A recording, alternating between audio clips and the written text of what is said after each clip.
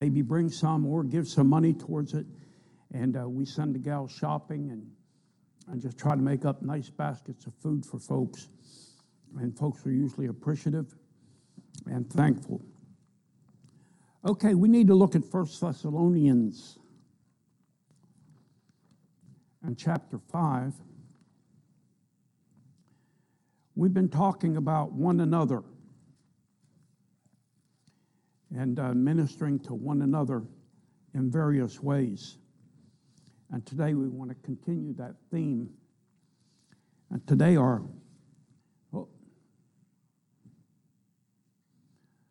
our emphasis is going to be comforting one another. And we're going to look at the first 11 verses there of 1 Thessalonians chapter 5. Comforting one another. Follow along with me as I read. The Apostle Paul writes here, but of the times and the seasons, brethren, we have no need that I write unto you. For yourselves know perfectly that the day of the Lord so cometh as a thief in the night. For when they shall say peace and safety, then sudden destruction cometh upon them, as travail upon a woman with child, and they shall not escape. But ye, brethren, are not in darkness, that the day should overtake you as a thief. You're all the children of light, and the children of the day. We are not of the night nor of darkness. Therefore, let us not sleep as do others, but let us watch and be sober. For they that sleep, sleep in the night, and they that be drunken are drunken in the night. But let us, who are of the day, be sober, putting on the breastplate of faith and love, and for an helmet, the hope of salvation. For God hath not appointed us to wrath, but to obtain salvation by our Lord Jesus Christ, who died for us, that whether we wake or sleep, we should live together with him. Wherefore comfort yourselves together, and edify one another, even as also ye do. And let's pray. Father, once again, we thank you for your blessed book. We thank you for inspiring it, preserving it, and Lord, that we can have it today. And now as we look to this particular passage, will you tell us where to comfort one another? Might we see how comforting this passage really is to those of us who know Christ. We pray for your blessing on our Sunday school. We think of the ones who are dealing with the children right now. Thank you for each teacher. Thank you for their diligence and their faithfulness. Bless them and use them today. For every worker, every helper, we think of the nursery workers and thank you for them. And Father, we just pray that your work and your will be accomplished in our Sunday school hour. And we pray it in Jesus' name. Amen. Well, we're living in a very tumultuous, if you will, changing type society today. Sometimes we personally experience pain, uncertainty, and heartache. We look at the natural disasters. We see what's taken place, the hurricanes, the earthquakes, tsunamis, wildfires. Boy, those wildfires in California. I'm glad I don't live in California. For more reasons than I can mention, but that's one of them. Given the choice, we would almost choose comfort over pain. But the truth is this, pain is inevitable in our lives. When people go through trials in their life, they turn to all kinds of therapy trying to find comfort. Some will turn to shopping. How many of you know somebody that uses shopping as their encouragement? Any of you? I've known some people like that. And Walmart's just their favorite place. But sometimes people are looking for comfort, and they have different ways of finding it. It can be shopping. It can be yoga. It can be drugs. It can be food. How many of you have a comfort food, and you're willing to admit it? Yeah. I have one that I've had to really try to, ice cream. That's comfort food. And but it also is wardrobe destroying food. So you got to be real careful. But at any rate, whatever their choice of therapy is, the aim is the same. And that's that they might dull their pain.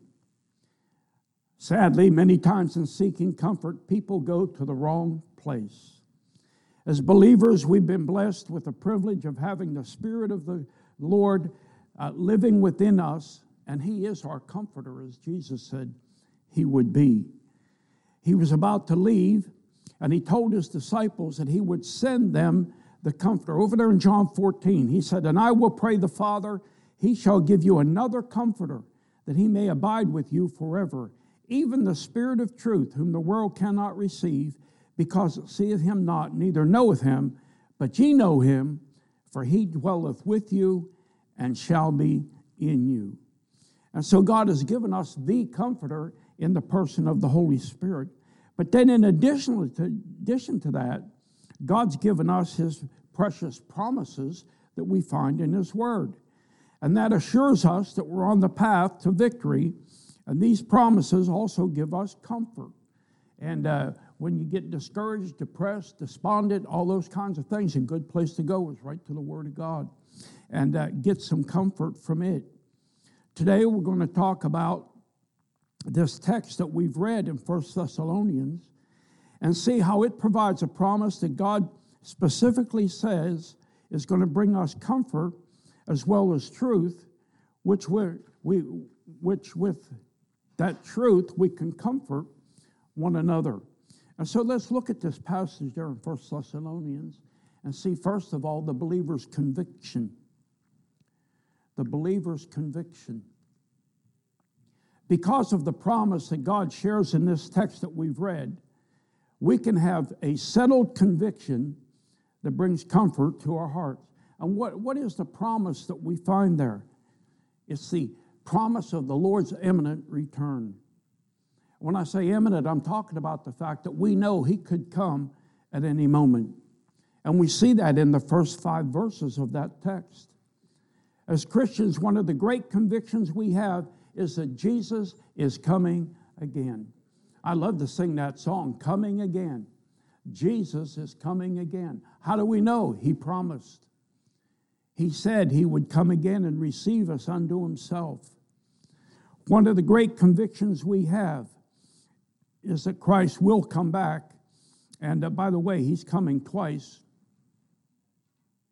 He's coming twice. He's coming once to get us out of this mess, and then He's coming later to set up His earthly kingdom. And so we know He's coming. We just don't know when. By contrast, those who do not know the Lord are sitting in darkness. Psalm 107, verses 10 and 11. Such as sit in darkness and in the shadow of death, being bound in affliction and iron, because they rebelled against the words of God and condemned the counsel of the Most High. These are the people who need Christ. Isaiah 9, verse 2. The people that walked in darkness have seen a great light. They that dwell in the land of the shadow of death, upon them hath the light shined. And you know, it reminded me, I've said many times, when I got saved, it seemed like the light switch was turned on. And that's what Isaiah is talking about there. The light has shined. I hope you've had that same experience. Suddenly you can understand things. Suddenly you can see things in a different light. Why? Because the Holy Spirit has illuminated your heart and your mind. When a person receives Christ as his Savior, he sees the light of Christ's glory and His salvation. Christ's Spirit dwells in him, and he begins to develop new beliefs based on the Word of God. He begins to understand the happenings of his day in a different light because he's no longer in darkness. Thank the Lord that we have the glorious light of the gospel. Amen. Brother Scott, would you close that door?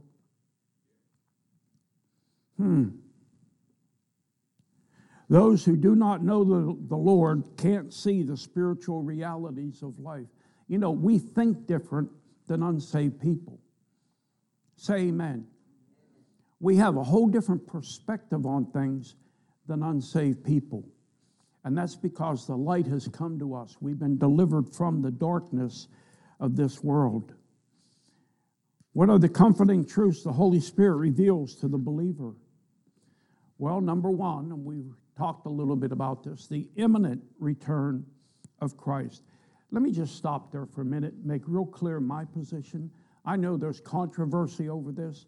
I don't believe that God's children are going to go through any of the tribulation period as far as the church. I believe Christ is going to come and rapture the church before the tribulation starts. Say amen. We're going to see that.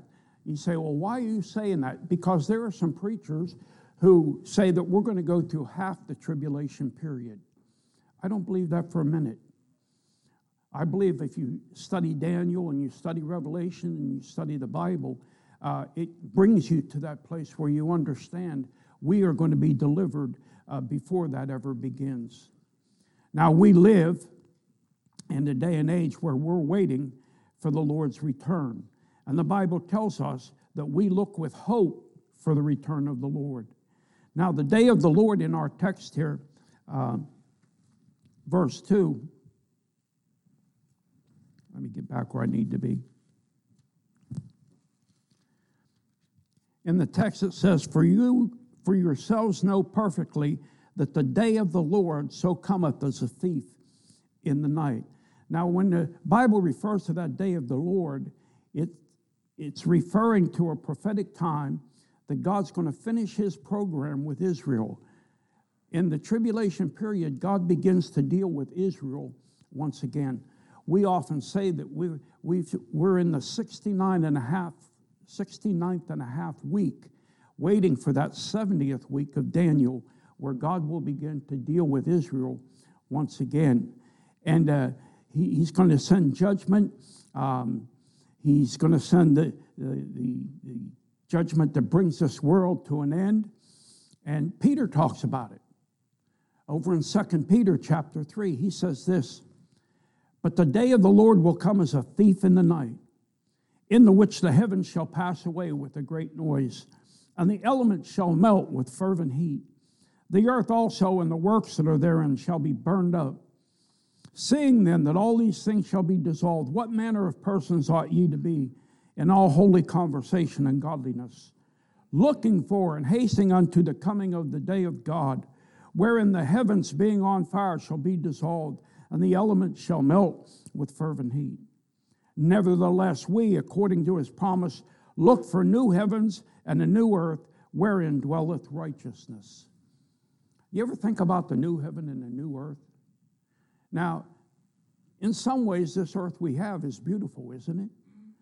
There's a lot of beautiful things in this earth, but there are also a lot of not so pretty things, some pretty ugly things in this earth. But one day, God's going to destroy this earth, and he's going to make a new one, a new heavens and a new earth. And in that new one, everything's going to be perfect, and we're going to be able to dwell there. Now, the day of the Lord, there are several events that's going to take place during this day of the Lord, and it all begins with the rapture of the church. And I'm getting ahead of myself here. Well, what's going to happen in this 7-year tribulation? Well, for the first 3.5 years, there's going to be peace. And the Antichrist is going to offer peace for those first 3.5 years. But at the end of that, it's going to be followed with sudden destruction and judgment, terrible wars, and pain during the tribulation period. Jeremiah speaks about it in Jeremiah 30. He says, Alas, for that day is great, so that none is like it. It is even the time of Jacob's trouble, but he shall be saved out of it. For it shall come to pass in that day, saith the Lord of hosts, that I will break his yoke from off thy neck, and will burst thy bonds, and strangers shall no more serve themselves of him, but they shall serve the Lord their God, and David their king, whom I will raise up unto them. And then in Daniel 9, verse 27, and he shall confirm the covenant with many for 1 week. And remember in Daniel, when it's talking about weeks, it's talking about 7-year periods. And so for a whole week, He's going to confirm the covenant. And in the midst of the week, he shall cause the sacrifice and the oblation to cease. And for the overspreading of abominations, he shall make it desolate, even until the consummation.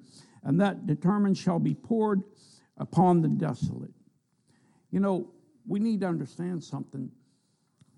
When the Antichrist comes to power and we're taken out of here, he's going to convince Israel to be at peace, and he's going to bring a peace to that area over there that hasn't had peace for 2,000 years.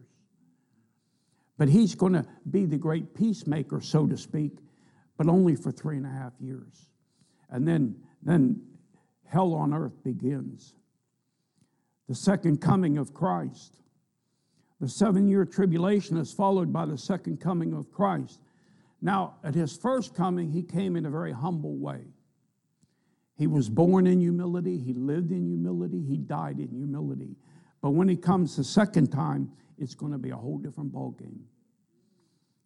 It's going to be the great day of his wrath when the armies of the world come against the Lord in Armageddon, and believers raptured just before the tribulation. We're coming back with him when he comes back to set up his earthly kingdom. Revelation 19, it says, "And I saw heaven open, and behold, a white horse, and he that sat upon him was called Faithful and True, and in righteousness he doth judge and make war. His eyes were as the flame of fire, and on his head were many crowns, and he had a name written that no man knew but he himself. And out of his mouth goeth a sharp sword, that with it he should smite the nations, and he shall rule them with a rod of iron, and treadeth the winepress of the fierceness and wrath of Almighty God." And so when he comes back, it's going to be a different ballgame than it has been. And he's going to come to rule and reign for 1,000 years. The millennial reign will see believers live and reign with Christ for that 1,000 years. Revelation 20 and verse 4. "And I saw thrones, and they that sat upon them, and judgment was given unto them. And I saw the souls of them that were beheaded for the witness of Jesus, and for the word of God, and which had not worshipped the beast, neither his image, neither had received his mark upon their foreheads or in their hands. And they lived and reigned with Christ 1,000 years." And so it's talking there about the ones who were martyred during the tribulation period, as well as those of us who have already been in heaven. We're coming back. We're going to rule and reign with him. And I believe, this is Gilmore's free theology, if you will, but I believe how we serve him here and now is going to determine what kind of position we're going to have when we rule and reign with him for 1,000 years. The Bible says, to whom much is given, much is required. And, we're going to be judged according to our works, not our sins, but our life for him after we get saved, when we stand at the judgment seat of Christ. And again, we won't have our sins judged, but we'll have our life for Christ judged. And so we need to live accordingly. So we see the second coming of Christ, and we understand Satan is going to be defeated over there in Revelation 20, verses 7 through 10. And when the 1,000 years were expired, now remember, Revelation tells us that when Jesus comes back, he's going to have Satan chained for 1,000 years. And so he'll not have the freedom he has today to work in the world during that 1,000 years. Jesus is going to be the ultimate authority during that 1,000 years. But at the end of that 1,000 years, he's loosed, the Bible says, for a season. You say, how long is a season? We don't know. But it gives the idea it's not going to be a long time. Amen.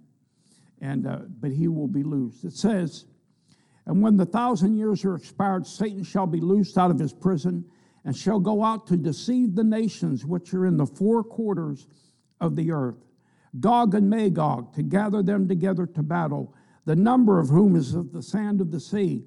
And they went up on the breadth of the earth, and compassed the camp of the saints about, and the beloved city. And the fire came down from God out of heaven, and devoured them. And the devil that deceived them was cast into the lake of fire and brimstone, where the beast and the false prophet are, and shall be tormented day and night forever and ever." Amen. So we see that Satan's going to have a final defeat. Boy, we get tired of him having a heyday today, don't we? And really, he's the God of this world. He's the prince and the power of the air.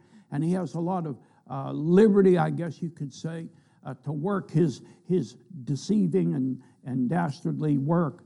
But there's coming a day when that all ends. We like to hear that song, the judgment sung, when Satan gets his. The day's coming. And I believe he knows the day's coming. But then there's the great white throne judgment. That's a time when all those who have rejected Christ are going to stand before the Lord and have that final judgment. And over there in Revelation chapter 20, a couple of interesting things about what it says there. It says the books are going to be opened. I preached at the men's retreat yesterday, and I preached on our record in heaven. And I reminded the fellows that the records are being kept in heaven. Now, our sins, once we're saved, our sins are not recorded any longer. They're separated from us as far as the east is from the west. But what's recorded about us is how we live for the Lord. Hold your place there in Thessalonians. Go over to 1 Corinthians chapter 3.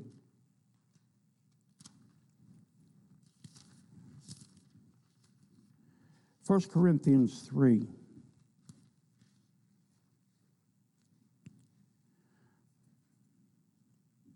Are you there? Verse 12.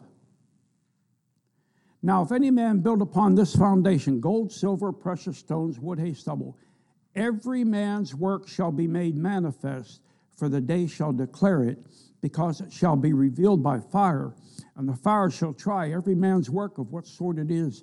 If any man's work abide, which he hath built thereupon, he shall receive a reward. If any man's work shall be burned, he shall suffer loss, but he himself shall be saved, yet so as by fire. So that's the judgment seat of Christ, and our works are going to be judged there. And what was the frivolous things and the things we did with wrong motivations and those kind of things, all going to be burned up. But what I wanted you to see there is records are being kept, and we need to understand that. We'll not give an account for our sin, but we will give an account for what have I done for him since I was saved. And then there's a destroying and renewing of this universe. And Revelation chapter 21 says, and I saw a new heaven and a new earth, for the first heaven and the first earth were passed away, and there was no more sea.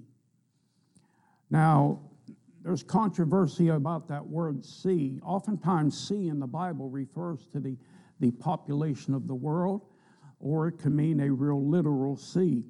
And either way you take it, God's dealing with it. In 2 Peter 3, it says this, but the day of the Lord will come as a thief in the night, in the which the heavens shall pass away with a great noise, and the elements shall melt with fervent heat. The earth also and the works that are therein shall be burned up. Seeing then that all these things shall be dissolved, what manner of persons ought you to be in all holy conversation and godliness?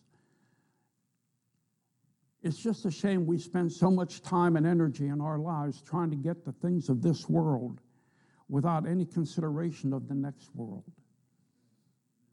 Amen. We allow we allow ourselves to be enamored with what's here and now, and many times we forget. We don't give much thought to the fact that all this is going to pass away. Now, it's nice to have nice things, isn't it? Sure, everybody wants nice things. But we shouldn't get too attached for two reasons. Number one, we're going to die and we're not taking anything with us. That's the fact of it. You know, the rich man leaves everything behind as well as the poor man leaving everything behind. We don't take anything with us. And the second thing is, we're not to get so enamored with the things of this world, we forget that we're to lay up treasures in heaven. And we're not to be as concerned about the earthly bank as we are the heavenly bank. What's going to be waiting for you when you go to heaven? Say, what do you mean? Were you laying up some treasures? I've heard people preach, and I don't disagree necessarily. I just never have formed a position on it. But I've heard people preach that how your mansion is going to be furnished is determined by how you live for the Lord. That's a possibility, I guess. But all of it should be motivation for us to live for the Lord in this life, because we're going to be rewarded in the next life. Amen. Well, and then it's the eternal day of God. Over in 2 Peter, he says, looking for and hastening unto the coming of the day of God, wherein the heavens being on fire shall be dissolved, and the elements shall melt with fervent heat. Nevertheless, we, according to his promise, look for new heavens, a new earth, wherein dwelleth righteousness. Boy, that new earth is going to be totally different than this earth. And there's going to be no sin, no sadness, no sorrow, no pain, no separation. We'll never have to be apart from those loved ones who are with us there. It's going to be a wonderful place. And eye hath not seen, nor ear heard, nor entered into the heart of man the things that God hath prepared for them that love him. I believe based on that verse, we can't really grasp all that heaven is and is going to be. It's just beyond our wildest imaginations what heaven's going to be. Listen, we're not going to be flying around in heaven, little cherubs, so to speak, shooting little arrows and playing harps. Heaven's going to be a real place. I believe it's going to be like the original earth when God created it, and it was perfect before Adam and Eve fell. And I believe we're going to have a life in heaven. We're going to do things, we're going to see things, we're going to hear things, we're going to understand things. I don't know all about it. We're going to have glorified bodies. That's a blessing in itself. Amen. How many of you are over 40? You know what I'm talking about. Listen, God did not create these bodies that we have now. Well, I guess he did. He created them to be forever. But sin has corrupted the flesh to where the flesh breaks down. And for those of you under 40, you will find out. How many times do we wish we could do the things we used to do? Had the stamina and all those kind of things. And, the eyes begin to dim and the hearing. Don't even talk about bad hearing. And all those kind of things, the aches and pains. And you learn to get up and wonder what's going to work today. But there's coming a day in heaven when it won't be that way. We will have glorified bodies. And what a blessing that's going to be. Well, the day of the Lord is going to come, but in our text it says it's coming as a thief in the night. It's amazing how God phrases things in his word. A thief in the night. A thief doesn't announce when he's coming. He just shows up. And that's how it's going to be when the Lord comes back. When the rapture happens, we don't know when it's going to happen. Oh, I received that book in 1988 the fellow wrote, and he sent it out to preachers all across America.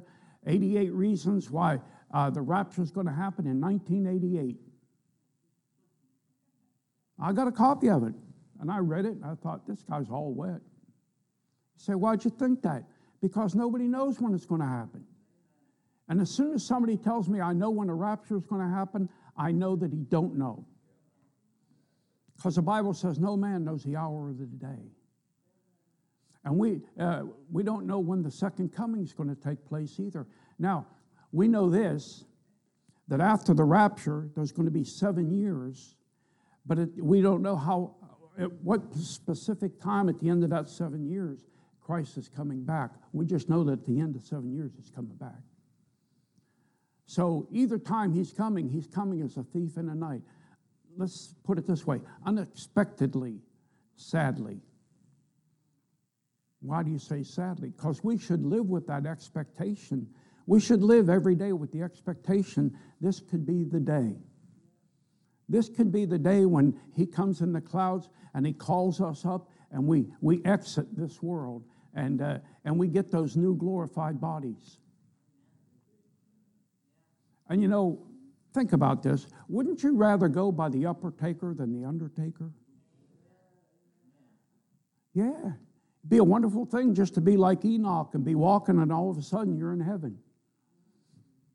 That's how it's going to be. In the moment, in the twinkling of an eye, in the microsecond, we're going to go from being here to being there. Boy, NASA thinks they have everything together when they blast off these rockets. It'll be nothing compared to how fast we're going to travel. Boom. And the Bible tells us that. Now, 1 Thessalonians chapter 4 talks about the rapture and the catching up of the saints to meet Christ in the air. Let me throw this at you. Don't let people tell you there's no rapture because you don't find rapture in the Bible. Yes, you do. You don't find that word, but the concept is there. The same as the Trinity. People say, well, you can't find the Trinity in the Bible. It's all through the Bible. Just the word is not there. And the Jehovah's Witnesses love to try to confuse you with all that, but don't let them do it. The Bible says those of us who are alive when the Lord comes are going to be caught up. Those who have died in Christ, their bodies are going to come out of the grave. We're all going to be together, and we're going to go to see Him in the air. So the imminent return and the empty promise of world power. Beside the conviction of the Lord's imminent return, the believer is also convicted of the empty promise of world power. Verse 3 says, for when they shall say peace and safety, then sudden destruction cometh upon them, as travail upon a woman with child, and they shall not escape. We don't know all about what's going to happen when Christ raptures the church out of here. And, most of us have seen that picture where it depicts people being taken up and planes wrecking and automobiles wrecking and all that kind of thing. And that may happen. I'm not saying it won't. But I believe this. I believe when the rapture happens, the world isn't going to be confused about what happened. They're going to believe a lie. See, I believe the Antichrist is going to have to explain it in some way. And he's just going to explain that all those who believe that nonsense, they had to do away with. But he's going to make up some lie to cover. And he's going to bring a temporary peace. How long has the world been looking for peace? Since Adam and Eve fell. How much time have we had peace? There's always a war going on somewhere. Great empires have been established and failed. They list several here. There was the Egyptian from 1570 to 1070 BC, then the Assyrian, 911 to 609 BC, Babylonian, Nebuchadnezzar there in 605 to 539, Persia, 539 to 330, Greek, and that's Alexander the Great, 330 to 63 BC, the Roman Empire, 63 BC to 476 AD. The Mongols, Genghis Khan, 1206 to 1368 AD. The Ottoman Empire, 1299 to 1923. The British Empire, 1500 to 1960. French Empire of Napoleon, 1804 to 1815. Austrian and Hungarian, 1867 to 1918. All of these empires, none of them could bring peace. It's going to be an impossibility until the Antichrist comes and unites the world. And the world leaders are still saying peace and safety. But in verse 3 of our text, it tells us that the tribulation is a time of sudden destruction. Destruction in that verse means death or ruin, and it's going to come suddenly as travail upon a woman with child. So we see that.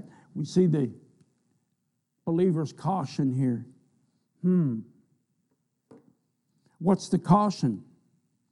Well, the Bible is clear. The believers will not be part of the coming destruction. And God tells the church of Philadelphia in Revelation 3:10 that because they have kept His word, He will preserve them from the wrath to come. Revelation 3:10, because thou hast kept the word of my patience, I also will keep thee from the hour of temptation, which shall come upon all the world to try them that dwell upon the earth. While we as believers are spared from the wrath to come, we need to be ready for his return. God tells us of his imminent return partly to give us comfort and partly to caution us to live circumspectly in expectation. And we're told to awake. Verses 6 and 7 of our text, God instructs us to remain alert. The word, look there at those verses. Verse 6 and 7. Therefore let us not sleep as do others, but let us watch and be sober. For they that sleep, sleep in the night, and they that be drunken are drunken in the night. But let us who are of the day be sober, putting on the breastplate of the faith and love, and for an helmet, the hope of salvation. Listen, it says, the word sleep there has to do with the drop off to sleep, to fall asleep, to yield, if you will, to sloth.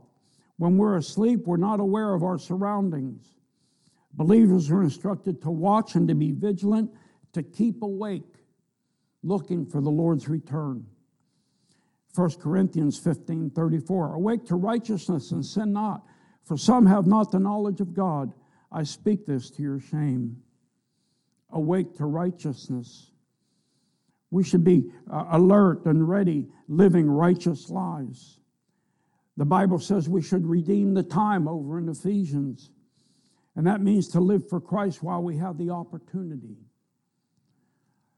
You know, one fellow gave an illustration here using South Korea. How many of you know there's a DMZ in South Korea, in Korea? That's called demilitarized zone. I had a brother who was stationed at Camp Casey, Korea, and it's right on that DMZ. And that is a no man's area. It's not claimed by South Korea, it's not claimed by North Korea, and it's the separating area that separates North Korea from South Korea. I was just talking to a fellow at the retreat this week who told me he was stationed there right on the DMZ in Korea. And he said, you know, it's kind of unnerving when you look across there and you see that the North Koreans have amassed tanks and all kinds of armored vehicles, and they keep a standing army there, and they're ready to come across that DMZ at any instant. And he says, but all we have is a few outposts along that DMZ to stop them if they decided to do that. That's a precarious position. But listen, that's how they live. And South Korea has to live with that presence all the time. The South Koreans live in a state of constant vigilance and are used to observing curfews and participating in emergency preparedness drills. Okay, how many of you are over 40 again? Okay, how many of you remember, I remember very vividly being in grade school, and we had to have preparedness drills for nuclear attack. You remember that? And I don't know how your school did it, but they would tell us to go in the hallway, and all the girls were to kneel down and facing the wall, and the guys were to lean over them in the hallway in case of nuclear attack. That's back during the Cold War. We were living in preparedness. I remember they had the Civil Air Patrol. How many of you remember that? Yeah, in our town, they had built a tower where they had different people there on guard all the time watching for airplanes coming to bomb us. We were living in preparedness, and we don't have that today. Now, I believe our military is living in preparedness, but the average citizens in America, we're not prepared. And we don't expect any kind of an attack. That's why 9/11 was so drastic in our lives. We never expect America to be attacked, but it could happen. Well, at any rate, let me move on. We're to be alert. We're to be sober, the Bible says, and that means serious. Taking seriously the threat of what could happen, and taking seriously the fact that Christ is coming again. It says that we're to awake and we're to prepare.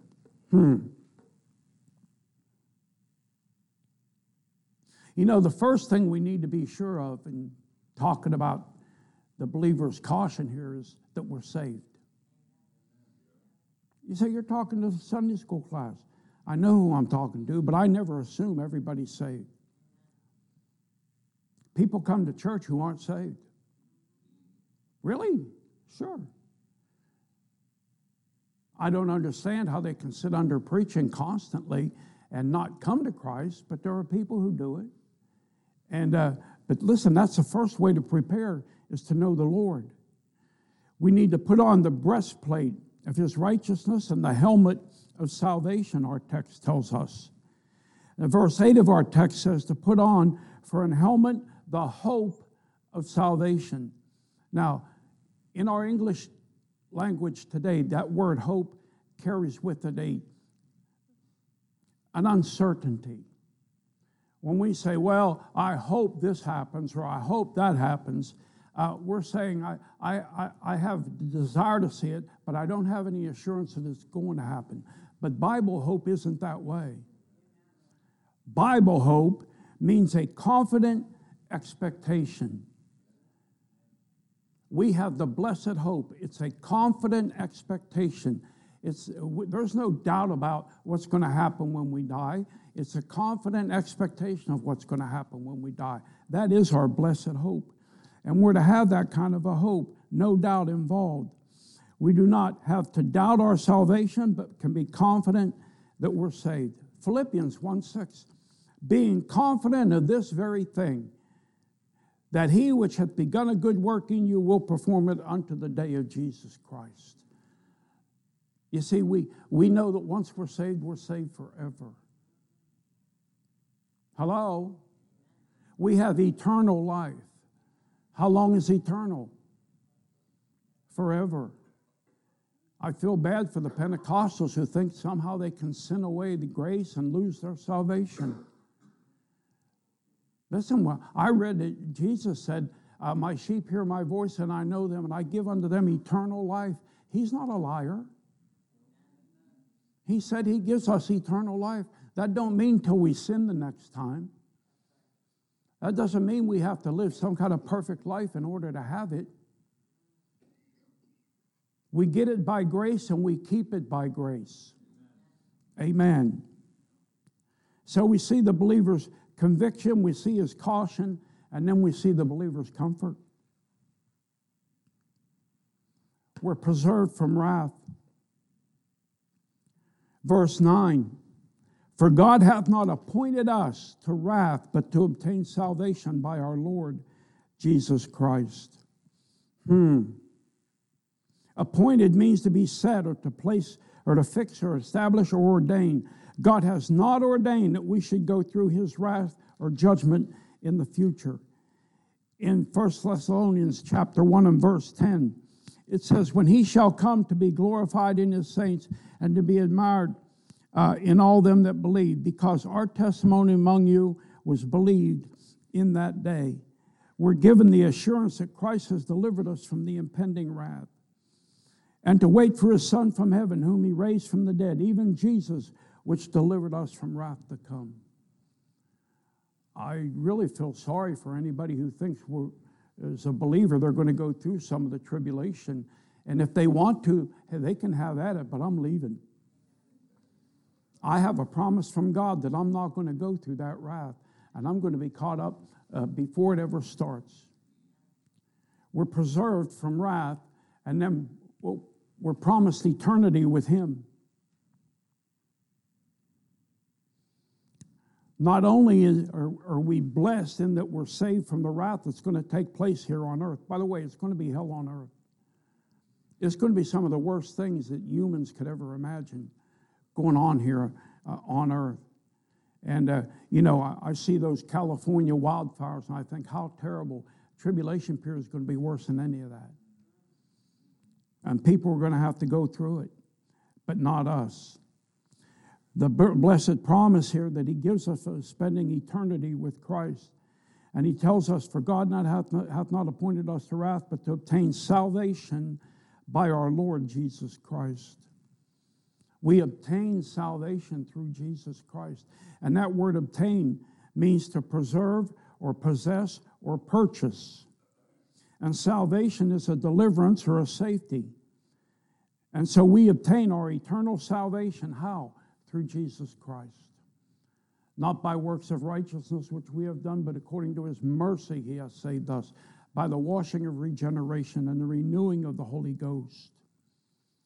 God's plan is not for us to experience wrath, but to receive salvation. We've been given salvation through Jesus Christ and will receive deliverance from the tribulation when we're raptured and glorified in him.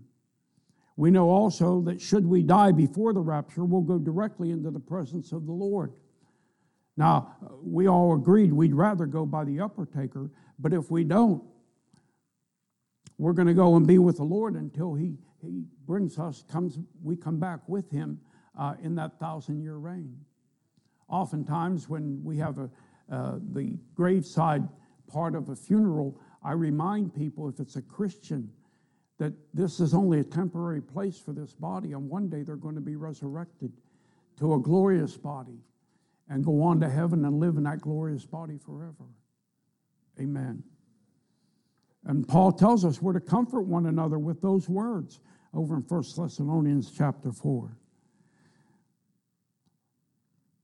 In verse 10 of our text, it talks about Christ who died for us. And Jesus shed his blood on the cross and died for us that we can be forgiven and escape from the suffering of judgment and spend eternity in heaven with him. And verse 10 goes on to say that Christ died for us that whether we wake or sleep, we should live together with him. Now that wake or sleep, I believe, is talking about whether we live or die. Many times in your Bible, that word sleep will be another way of referring to death. So whether we're alive or dead, we're going to live with him. Paul said to be absent from the bodies, to be present with the Lord. To be present in the bodies, to be absent from the Lord. Death doesn't separate us from Christ. It brings us to him when we know him. Jesus has promised to prepare a place in heaven for us. John 14, I go to prepare a place for you, and if I go to prepare a place for you, I will come and receive you unto myself, that where I am, there ye may be also. You ever think about that verse where he says he's preparing a place for us? Do you ever think about the one who owns everything? The one who has all the riches at his disposal is preparing a place for us. Can't imagine what that place is going to be like. We're going to walk on streets of gold, if that's any indication. We see the New Jerusalem and how it's made out of all the precious stones and in its foundation and the gloriousness of what God creates. And here's Jesus preparing a place for us. It's going to be a wonderful place. And we're all going to have mansions. Not dwelling places, mansions. I feel bad for people who want to give up their mansion for a dwelling place. How many of you would agree there's a big difference between a dwelling place and a mansion? I'll just take Jesus at his word. Amen. And we'll live in those mansions forever and ever. And then we're comforted by his truth.